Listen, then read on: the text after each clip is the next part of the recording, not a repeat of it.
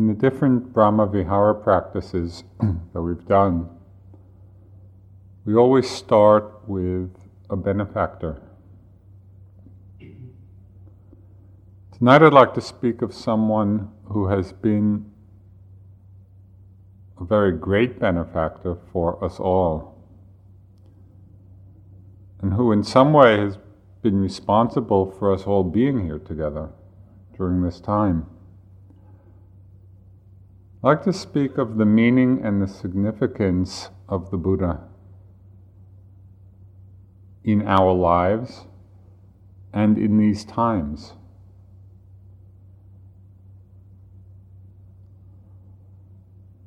We can understand the meaning of the Buddha on several different levels. We can understand the Buddha as a historical person. He was born in the 5th century BC, and he lived in a certain town, city of northern India, grew up, all the individual historical circumstances of his life. We can understand the Buddha also as a universal archetype, not just as a particular historical individual, but as an archetype of the fully awakened mind, the potential of that awakening or that enlightenment. And when we understand the Buddha as a human archetype of awakening, we see his life not simply as the strivings and realizations and difficulties of a particular individual, but we see all the circumstances of his life as the unfolding of a great mythological journey, a sacred journey. Now, mythological here does not mean unreal. Mythological doesn't mean illusory or imaginary. When we think of the Buddha's life as a sacred mythological journey, mythological means that which universalizes the particular, that which universalizes the individual. So the Buddha as historical person, Buddha as universal archetype of awakening. The third meaning of the Buddha is that of, we could say, ultimate reality. It's the story of one monk in the Buddha's time entranced by the physical form, the Buddha's physical form. And so this monk would always be sitting up front and just gazing at the beauty, the physical beauty. After some time, the Buddha reprimanded him. He said, "You could look at this body, this form, for 100 years, and you would not see the Buddha. Those who understand the Dharma, see the Buddha." And so in this way of understanding, we see that the Buddha is the holy or the fully liberated mind. This has tremendous significance for us, because when we realize this, that those who see the Dharma see the Buddha, we realize that Buddha mind, the Buddha, is not outside of ourselves. It is the ultimate nature of our own minds. So where do we look for the Buddha except within ourselves?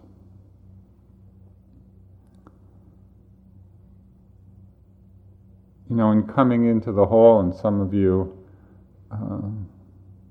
may bow or pay respects in one way or another. When we bow to the Buddha or pay respects, really it is bowing to love, it's bowing to compassion, it's bowing to wisdom.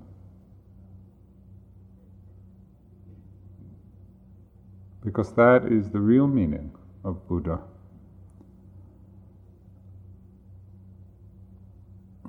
When we understand the Buddha on all of these levels, historical person, universal archetype, the ultimate realities of experience,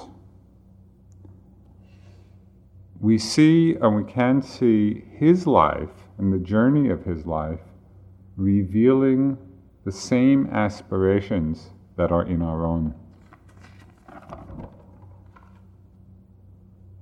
And what this does, it helps us put our own life experience, the things that we go through, in a much larger and more profound context.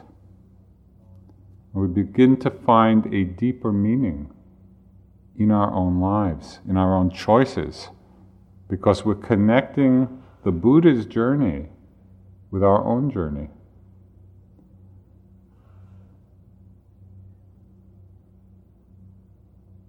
Sometimes, when we contemplate the lives or the experiences of some of the world's great explorers in any field, whether it's the explorers of uncharted territories of the earth or explorers in science, in the arts, in whatever, in any field, what makes somebody an explorer is that they are at the forward edge of what is known, the forward edge of discovery. Recently read a book about the Lewis and Clark expedition, which was about the first white Americans traveling across the continent to the Pacific. And this came a lot from the journals of Lewis and Clark, and it was extraordinary. Crossing thousands of miles of the plains and trying to cross the Rockies in winter, not really knowing where they were going. The hardships that they went through were extraordinary. And it was written in a way that you really felt you were on the trip with them. Well, we can often appreciate kind of the excitement of a journey of discovery, but we often forget about, the countless difficulties and frustrations and problems and annoyances and inconveniences and everything that is part of that journey. Our practice is just the same way. All the ups and downs that we face in practice and that you've gone through over these months, the countless times of feeling good and then feeling bad or restless or concentrated, and just this endless cycle of experience, all of that is part of a much bigger unfolding. We're really exploring, we're staying at the forward edge of the exploration of our minds.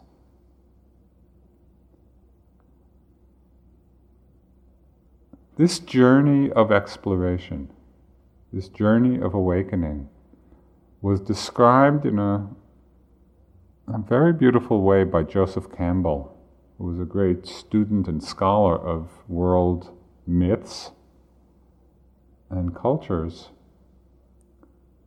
And he described this sacred mythological journey in a book called Hero with a Thousand Faces. And he used the Buddha's life as the example of this unfolding journey. And it's so interesting because he interweaves the particular experiences of the Buddha's life with the universal principles that they embody. So the first stage of this journey of awakening, is called the call to destiny. Call to destiny, the call to awakening. And it happens, this arises when something happens in our lives that shakes us up. It makes us question our conventional view, our conventional understanding of ourselves. Makes us question our lives and what our lives are about. When we realize that ordinary understanding, the worldly understanding of things, finally doesn't satisfy us.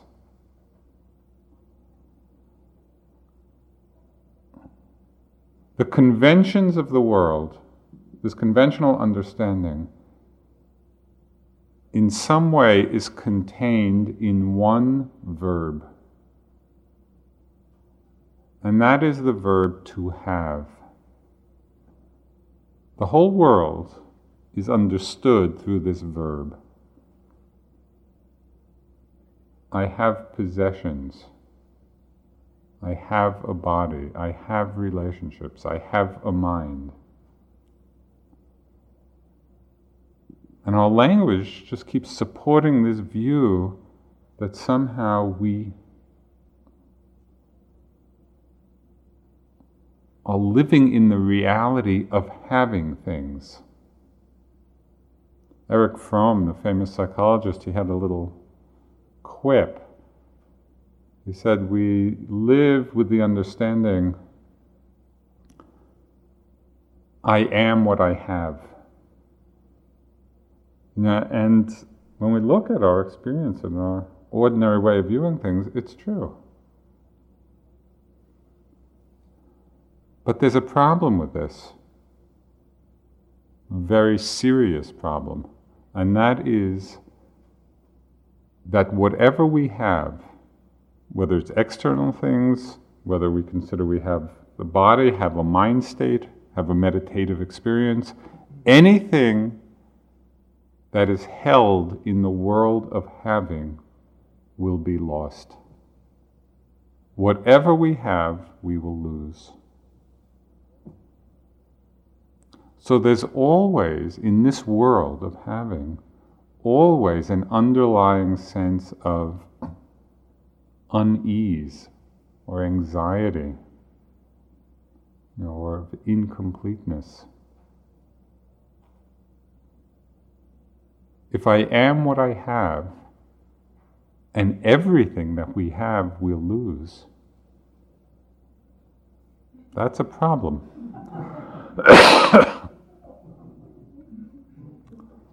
Now, in the early life of the Bodhisattva, who's called the Bodhisattva until his enlightenment, this world of having was very strong. He had everything. He was born as a prince into a loving, functional family.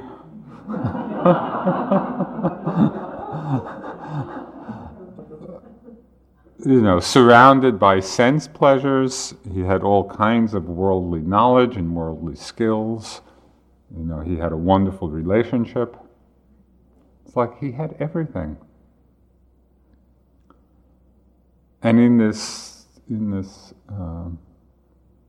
journey that Joseph Campbell describes, the Bodhisattva's father, the king, embodied all of these worldly values of having.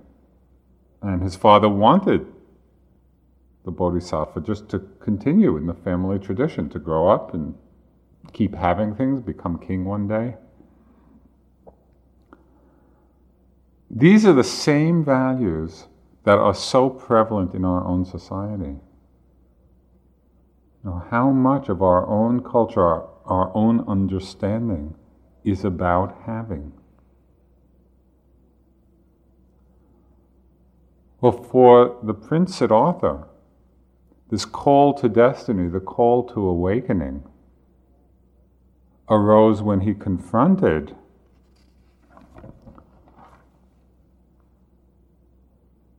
some basic facts of life.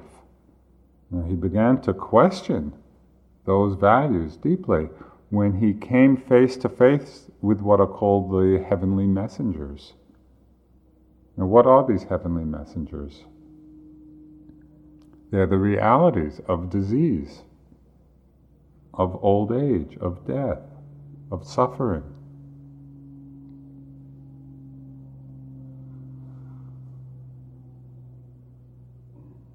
said that the Buddha, the Bodhisattva at this time, reflected, why should I, being subject to decay and death, also seek that which is subject to decay and death? It's a very basic question confronting us all.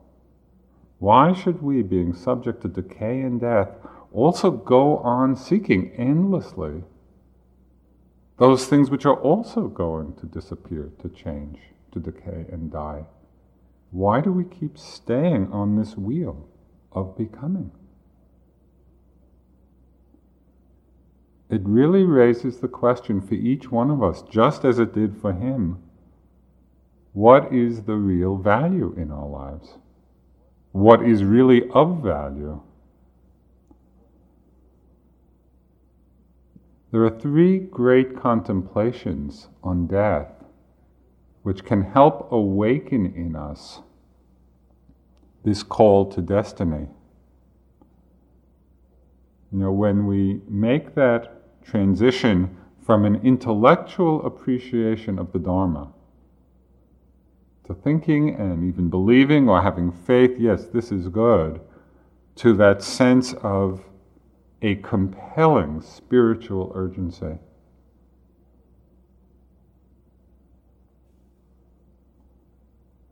The first is reflecting on the inevitability of death. It's so amazing how the mind can know and understand, yes, that everybody dies, and yet it's very rare that we actually internalize that and reflect that this will happen to me also.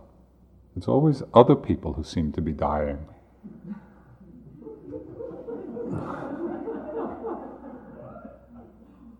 You'd think we'd get it. But it really takes, it takes reflecting, it takes really seeing it, bringing it back home for each one of us. There's the reflection on the uncertainty of time of death. Even if we somehow have made it real for ourselves, it's certainly not tonight. Or probably not tomorrow. But really we don't know. And the third reflection, which awakens this spiritual ardency that supports or helps arouse this call to destiny, is the understanding that at the time of death, it's only our Dharma practice, or we could say, it's only the practice or cultivation of our hearts and minds which will be of any value to us. Anything else we've done in terms of accumulation or accomplishment or gain or fame or whatever, at the time of death is meaningless. The only thing that's of value is the level of understanding, of wisdom, of compassion, of love, of equanimity. These are the things which will be of value at the time of death. And so reflecting on this, not as something for somebody else, but for meaning in our own lives, it arouses this ardency.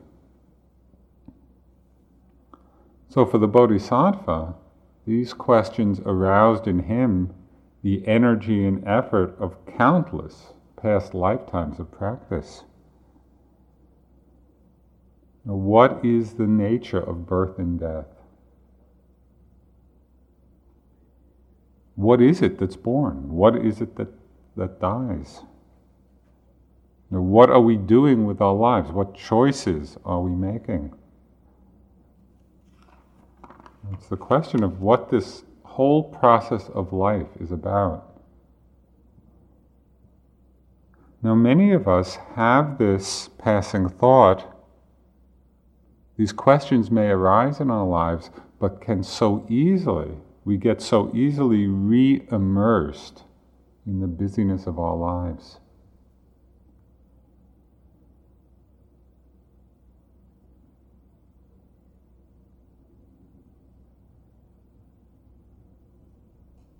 What is the nature of birth and death?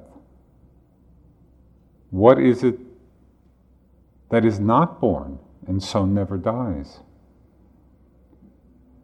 Now, each one of us here has had some powerful call to awakening. I mean, this stage of the journey has already happened. It's what brings us all here.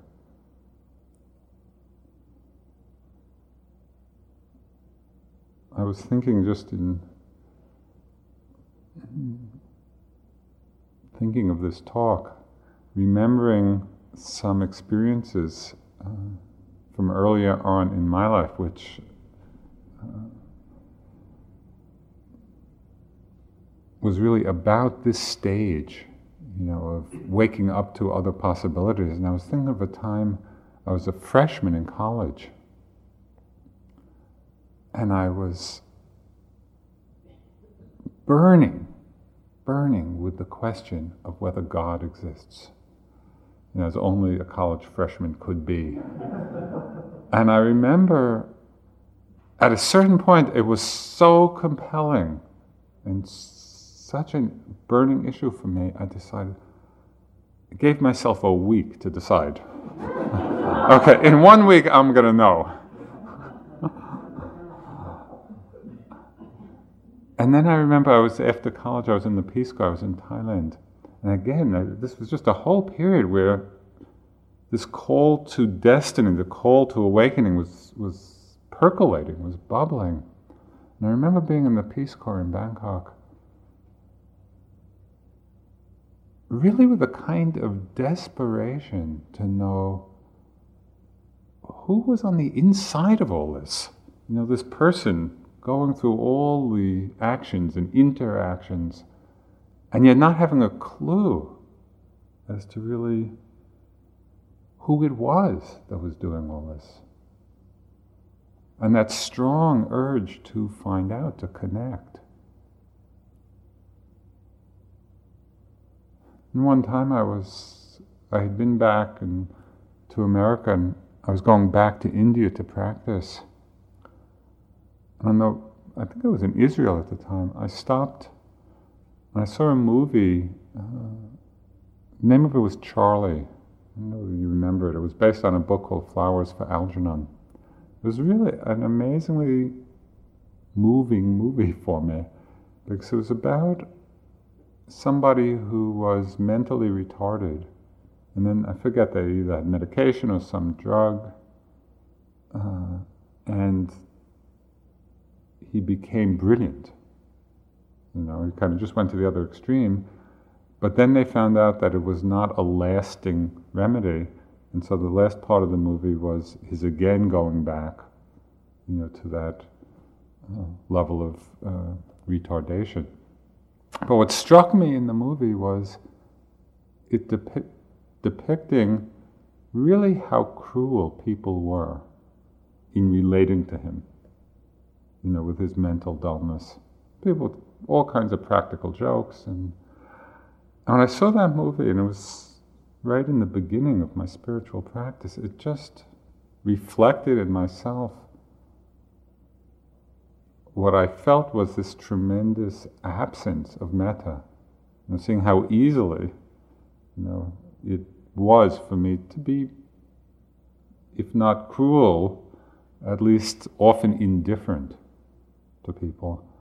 And that awakened in me this inspiration to do the metta practice. And when I got to India, that was the first time that I asked my teacher, I wanted to do that. I wanted to learn, okay, how can I open the heart more? So all of these things, it's like they wake us up from our usual way of being in the world. This is the call to destiny, the call to awakening. Reflecting, each one of us, on what this call was for us, really can inspire the practice. It reconnects us with the source of inspiration. The second stage of the journey, after the call to awakening, call to destiny, it's called the Great Renunciation. In order to awaken to the hidden possibilities of life,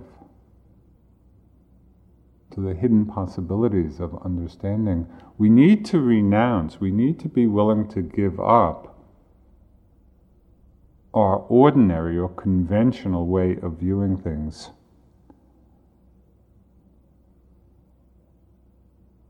Things are often not what they seem to be. And if we stay just on the surface, we are often living in ignorance, in illusion. Just one simple example of this is, I think it was last year, through that great Hubble telescope up in the sky,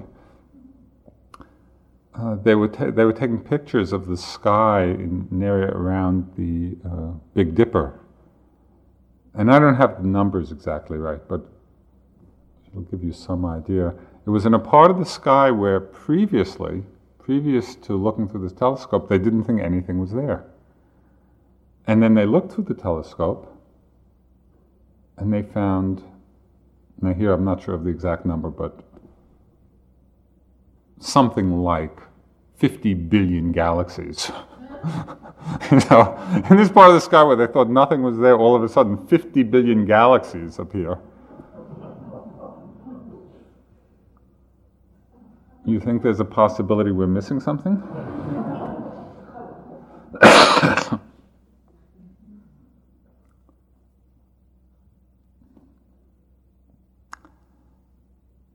The same thing happens when we turn inward. I'd like to read you something. This is about turning inward just on a physical level, not to speak of the vastness of the domain of consciousness. This was from a book on sort of new discoveries in quantum physics, which don't ask me anything about, but this is the quotation.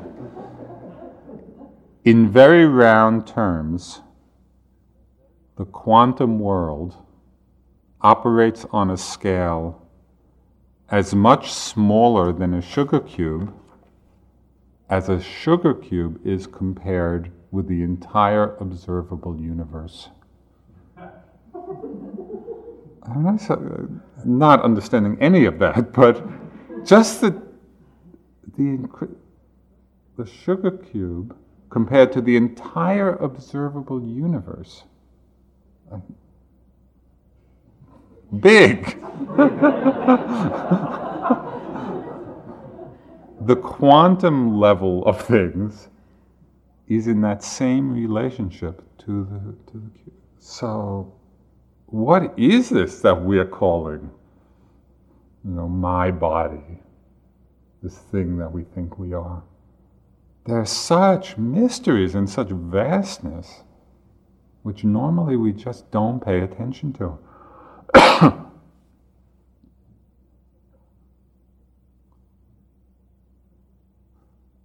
It's really the renunciation of having, this verb to have. It's the renunciation of that as our deepest value. And we turn our attention much more to the nature of the mind itself, to the quality of being, not to what we have. And we see that how we are, the quality of our being, has much more to do with our happiness than anything we might have or possess.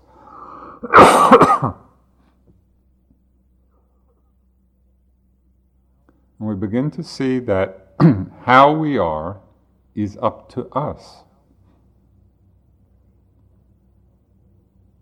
There is actually this potential to open the heart, to awaken the mind.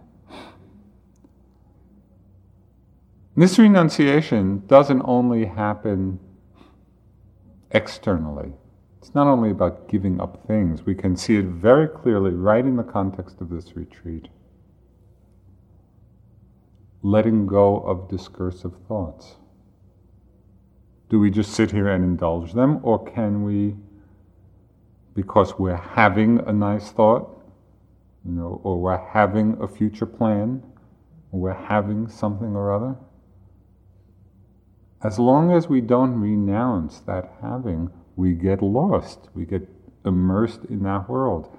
Can we actually renounce that having and simply drop into that place of being where we see all of these things simply arising and passing?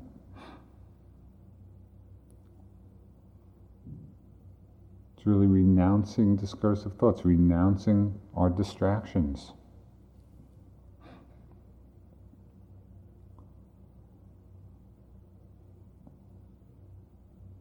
So the great renunciation, this is the second stage of the journey. And being on this retreat, this is already a significant level of the experience of renunciation.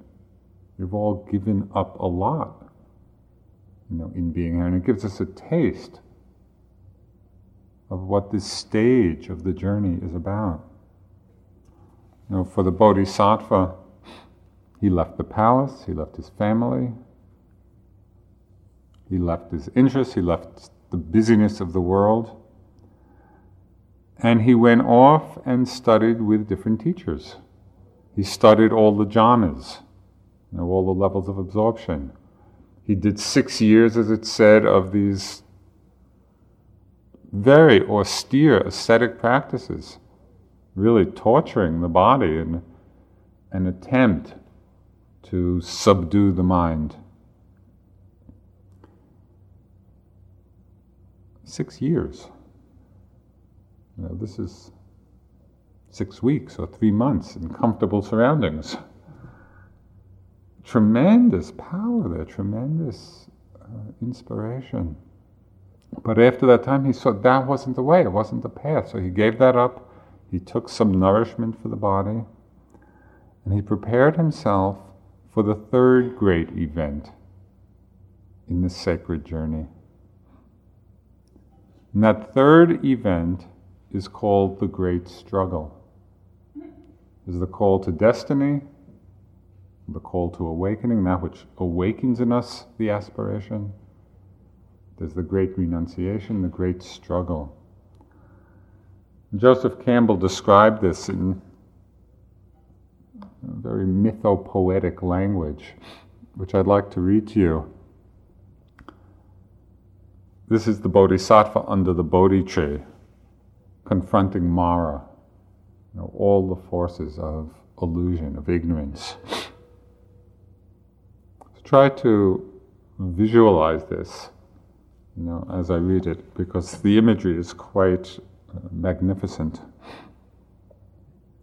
The Bodhisattva placed himself with a firm resolve beneath the Bodhi tree, and straightway was approached by Kamamara, the god of desire and death. The dangerous god appeared mounted on an elephant, carrying weapons in his 1,000 hands. 1,000 hands. He was surrounded by his army, which extended 12 leagues before, 12 to the right, 12 to the left, and to the rear, as far as the confines of the world. It was 9 leagues high. The protecting deities of the universe took flight. But the future Buddha remained unmoved beneath the tree. And then the god assailed him, seeking to break his concentration. Whirlwind, rocks, thunders, and flame, smoking weapons with keen edges, burning coals, hot ashes, boiling mud, blistering sands, and fourfold darkness, Mara hurled against the Bodhisattva. But the missiles were all transformed into celestial flowers and ointments by the power of Gautama's 10 perfections. Mara then deployed the force of desire and lust, but the mind of the great being was not distracted. The god finally challenged the Bodhisattva's right to be sitting where he was, and he flung his razor-sharp discus angrily, and bid the towering host of the army to let fly at the Bodhisattva with mountain crags. But the future Buddha only moved his hand to touch the ground with his fingertips, and thus bid the goddess earth bear witness to his right to be sitting where he was. The goddess earth did so with 100, 1,000, 100,000 roars, so that the elephant of Mara fell upon its knees in obeisance to the future Buddha. The army was immediately dispersed, and the gods of all the world scattered garlands.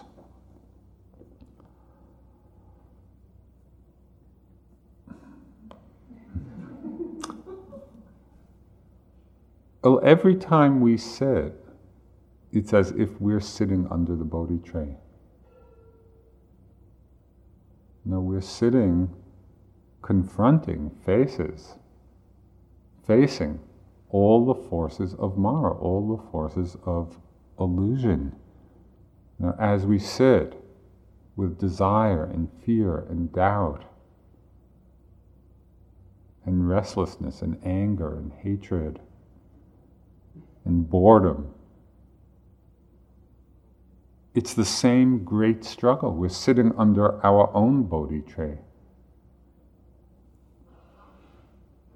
And what's so important, I think, is to realize that our own struggles have a much greater meaning than the immediate experience, because they're part of this sacred unfolding journey.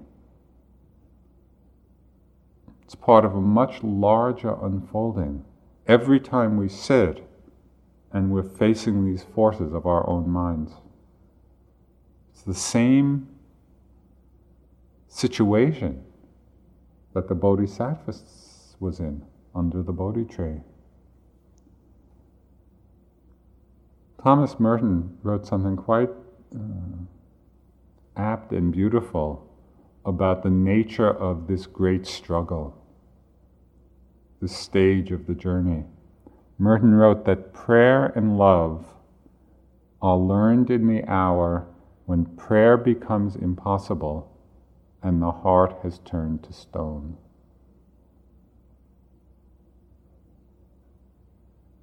Now, if we just substitute there for a moment meditation and love are learned in the hour when meditation becomes impossible and the heart has turned to stone, when there's no love at all. That's when these things are learned.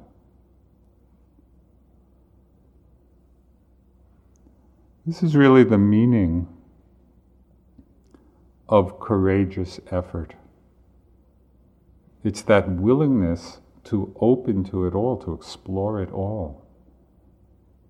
There's no way that our practice is not going to include a meeting of all of these forces that the Bodhisattva met under the tree. Now in Pali, the word virya, which is often translated as effort,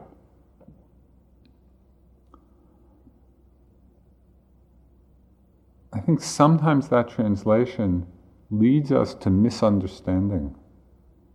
Because effort, wrongly understood, really just involves us, or can involve us with expectation, with ambition, with tension, maybe with pride or discouragement. If we fit some model that we have of effort, or we don't fit it, and when we do, we get proud. When we don't fit it, we get discouraged. A model of how our practice should be. But virya can be understood in a whole different way. And the translation that I like the most is that of a courageous heart.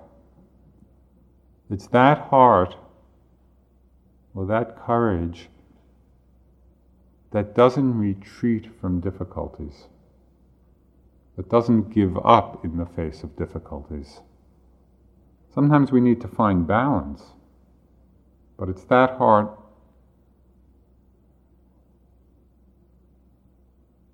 which is always seeking to understand. And so at this stage of the journey, the great struggle, the question for us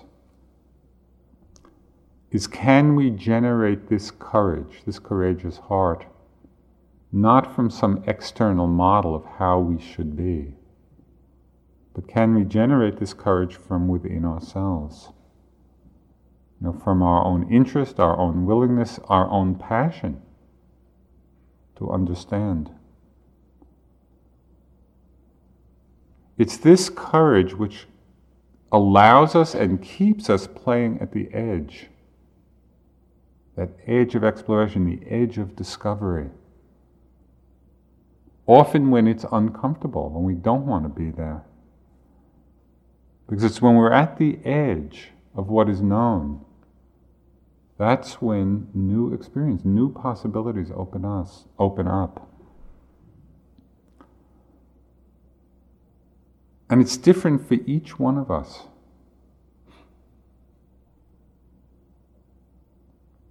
We've spoken a lot at different times of our teacher Deepama, who had extraordinary virya. She was this tiny woman with a heart that was huge. So one day, it was one of the last times I saw her. We were in Bodh Gaya, and it's like she came up to my waist, and so I'm up here and she's down here. And she kind of turned to me and she said, "I think you should sit for 2 days." And she didn't mean like a 2-day retreat. She meant sit down and get up 2 days later. Because she herself had often done that, and at one time she sat for 4 days in one, so a 4-day sit. So when she said this to me, sit for 2 days, I just started laughing because it seemed totally beyond what I could even imagine, And so I just started laughing a little bit, and she turned to me and said, "Don't be lazy."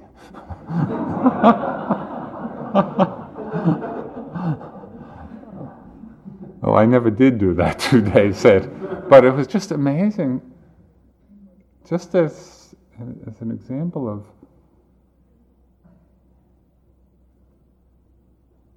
even in our minds, even if we just consider the possibility of not being confined by our limitations. So what does courageous effort mean now, for you in your practice? In this stage of the great struggle, there's the call to awaken and the call to destiny, which brings us here. There's the great renunciation, giving up our usual way of being and viewing the world. Then the great struggle as we really face ourselves and all the forces of conditioning within us that go so deep. What does this courageous heart mean? For each one of us, and what will it mean when you leave here and out in the world? What choices will we make? So the last stage of the sacred journey that we're all on is called the Great Awakening. And for the Buddha, it happened in 3 different, what are called the watches of the night, 3 different sections of the night. In the first one, this is the night of his enlightenment, in the first watch of the night, he saw all of his innumerable past lives, and just the insubstantiality of them and the endlessness of being born in this situation and growing old and having all kinds of experiences, dying, being reborn, over and over and over again. I mean, just think of how our perspective would change on things if we had that vision. Just seeing the endlessness of life and death and rebirth and life and death and rebirth over and over again. Well, we can get a taste of that when we look at our past experiences in this life. Even if we can't see past lives, we can see what it's like in this very life. All our past experience, where are they? Endless numbers of them. We see their emptiness, their insubstantiality. There's nothing much there.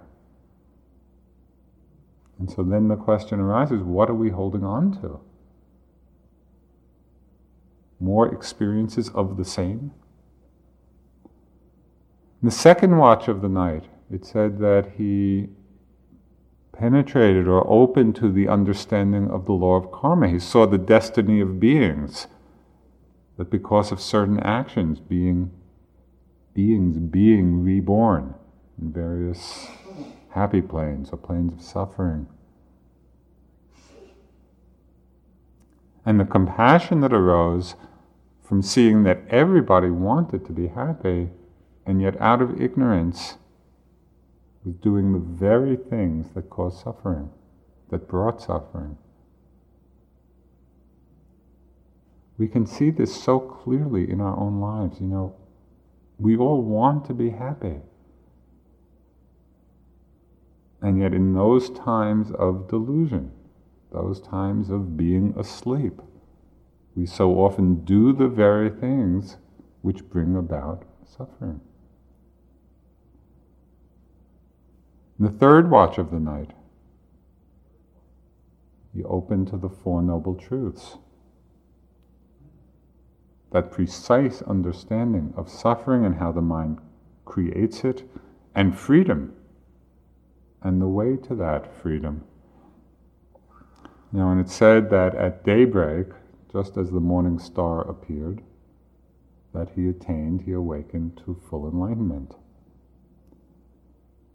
Is the very famous quotation of words that he uttered at that time.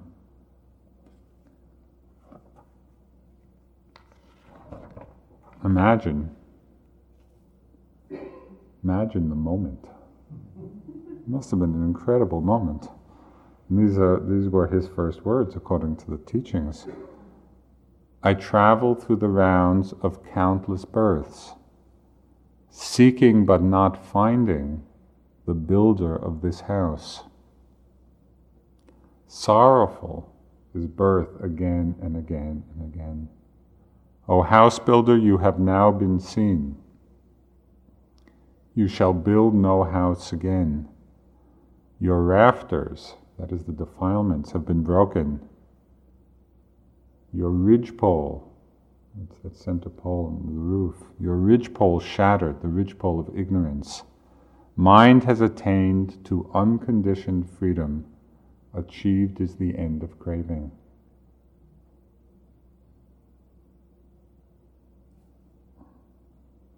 Just for a moment,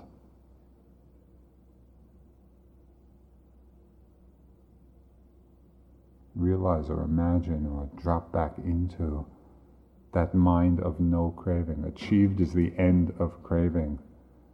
The mind liberated through that.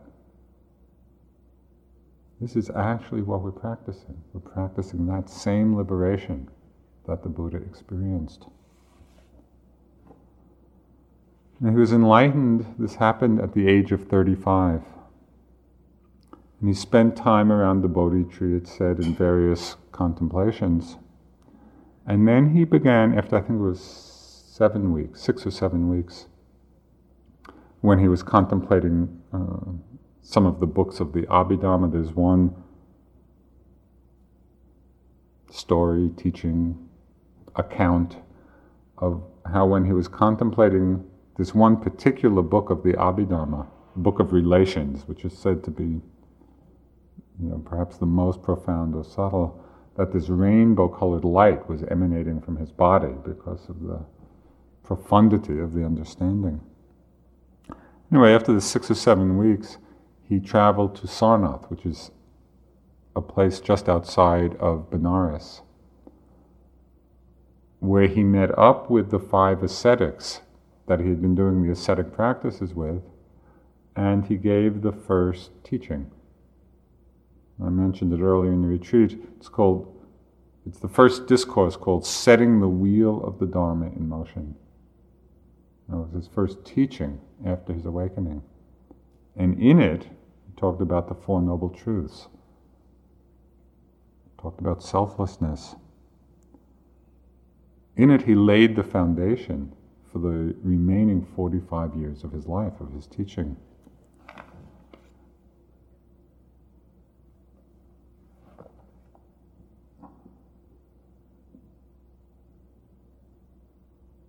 In quite a short time, he had 60 disciples who were fully enlightened, who were arhants. And when he had 60 disciples who had fully realized the Dharma, this is what he said to them. I think this is a very important juncture, in the teachings. The Buddha said to these 60 disciples, "Go forth, O bhikkhus, for the good of the many, for the happiness of the many, out of compassion for the world, for the good, the benefit, the happiness of people and devas. Teach the Dharma, excellent in the beginning, excellent in the middle, excellent in the end. Proclaim the noble life, altogether perfect and pure. Work for the good of others, you who have done your duty."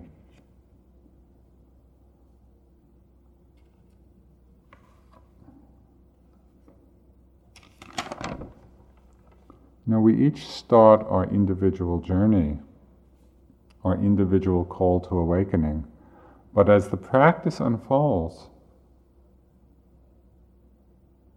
there is a shift of understanding when we realize that we are not practicing for ourselves alone. And this is the arising of what is called bodhicitta.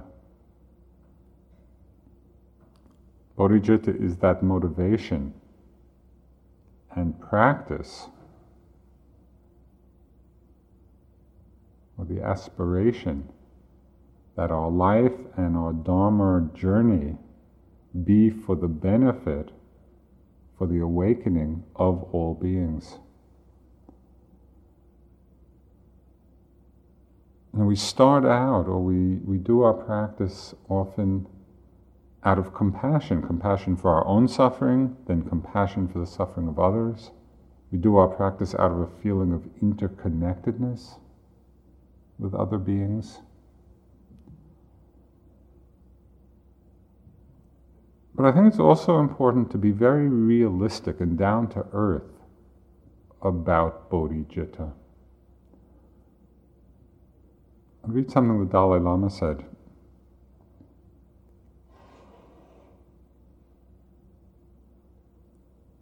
"I cannot pretend that I am really able to practice bodhicitta, but it does give me tremendous inspiration. Deep inside, I realize how valuable and beneficial it is. That is all." Okay, this is the Dalai Lama. I cannot pretend that I'm really able to practice bodhicitta. What I think is important here is that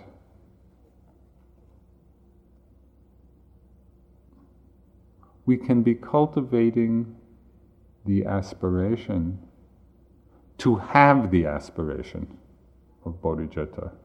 So that even if we feel, that's a good idea, but that's not me. I'm not really able to practice for the benefit of all. I'm dealing with my knee pain. That's fine.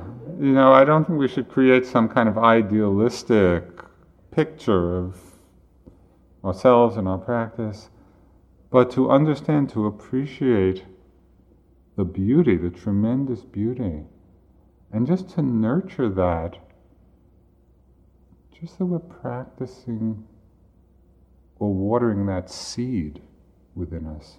Yes, this is important. Let me hold it tenderly. Let me see if I can nurture this seed of bodhicitta within ourselves.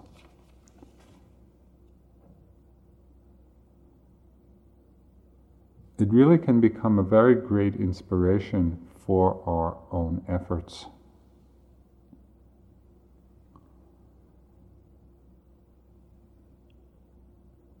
in every moment that we free ourselves from the prison of self, from the fetter of attachment and craving, from this feeling of I and mine, in every moment, even if it's just for a moment that we can do this, the very nature of awareness manifests its very natural love and compassion. That love and compassion, that bodhicitta, can be right there in that moment, free of the sense of self. There was a wonderful and great teacher in India. It was Ram Dass's guru, Neem Karoli Baba, who expressed something that is very basic in many spiritual paths, but he just encapsulated it in one very simple phrase. He said, "Don't throw anyone out of your heart." And over the years, I've seen that this can really become the bottom line reference point for our practice and our lives.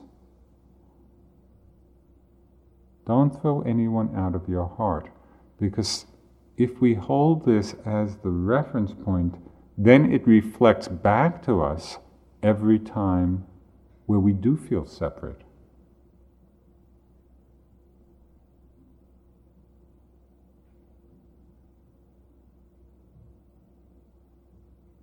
Times when we separate out, when we do keep people out. It really reveals that to us, it shows us, it illuminates it. So we practice this non-separation in two different ways. One way we practice, as we've been doing, through the cultivation of metta, of compassion, starting with ourselves, benefactor, friend, neutral person, enemy, all beings. Don't throw anyone out of your heart. So we just make our heart very big, including everybody. We do it as a path, as a practice. There's another way we come to this, and that's through the realization of selflessness. Because then we realize there's no one there to keep anybody out.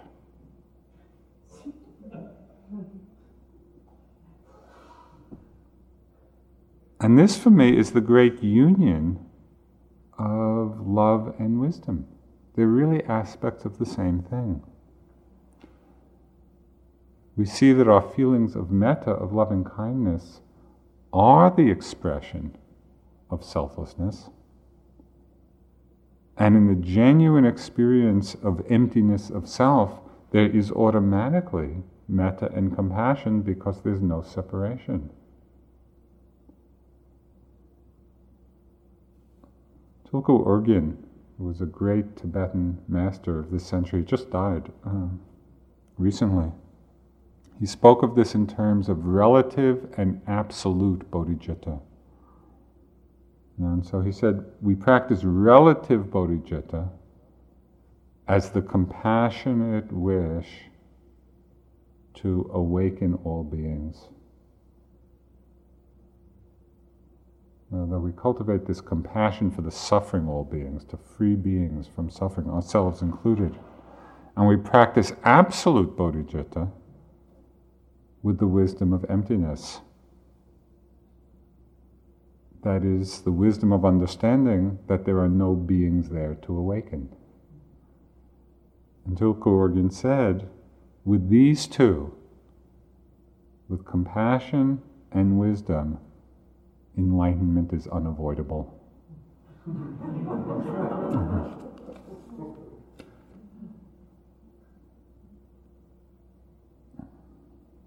This is really the great perfection of love and wisdom, compassion and wisdom. These are the two great wings of the Dharma.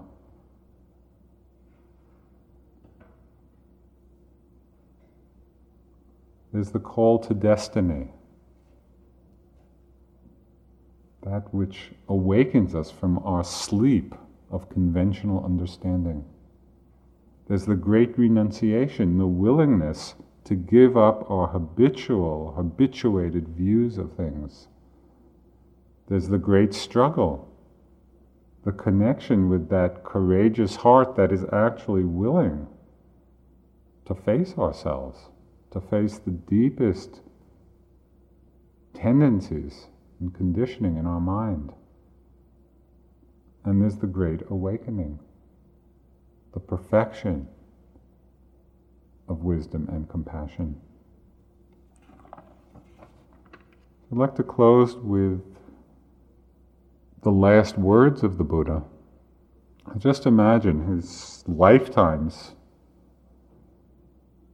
in the cultivation of these qualities of Buddhahood, 45 years of teaching. He's about to die. These are the last words that he said. So,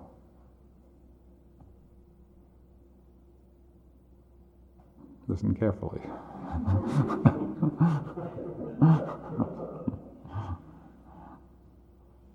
I mean, clearly they were considered words. With the light of perfect wisdom, illuminate the darkness of ignorance. Subject to decay are all conditioned things. Practice with heedfulness. Practice with diligence. With the light of perfect wisdom, illuminate the darkness of ignorance. Subject to decay are all conditioned things. Practice with heedfulness.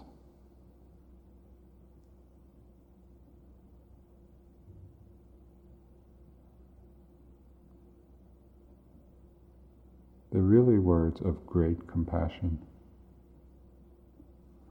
Let's sit for a few minutes.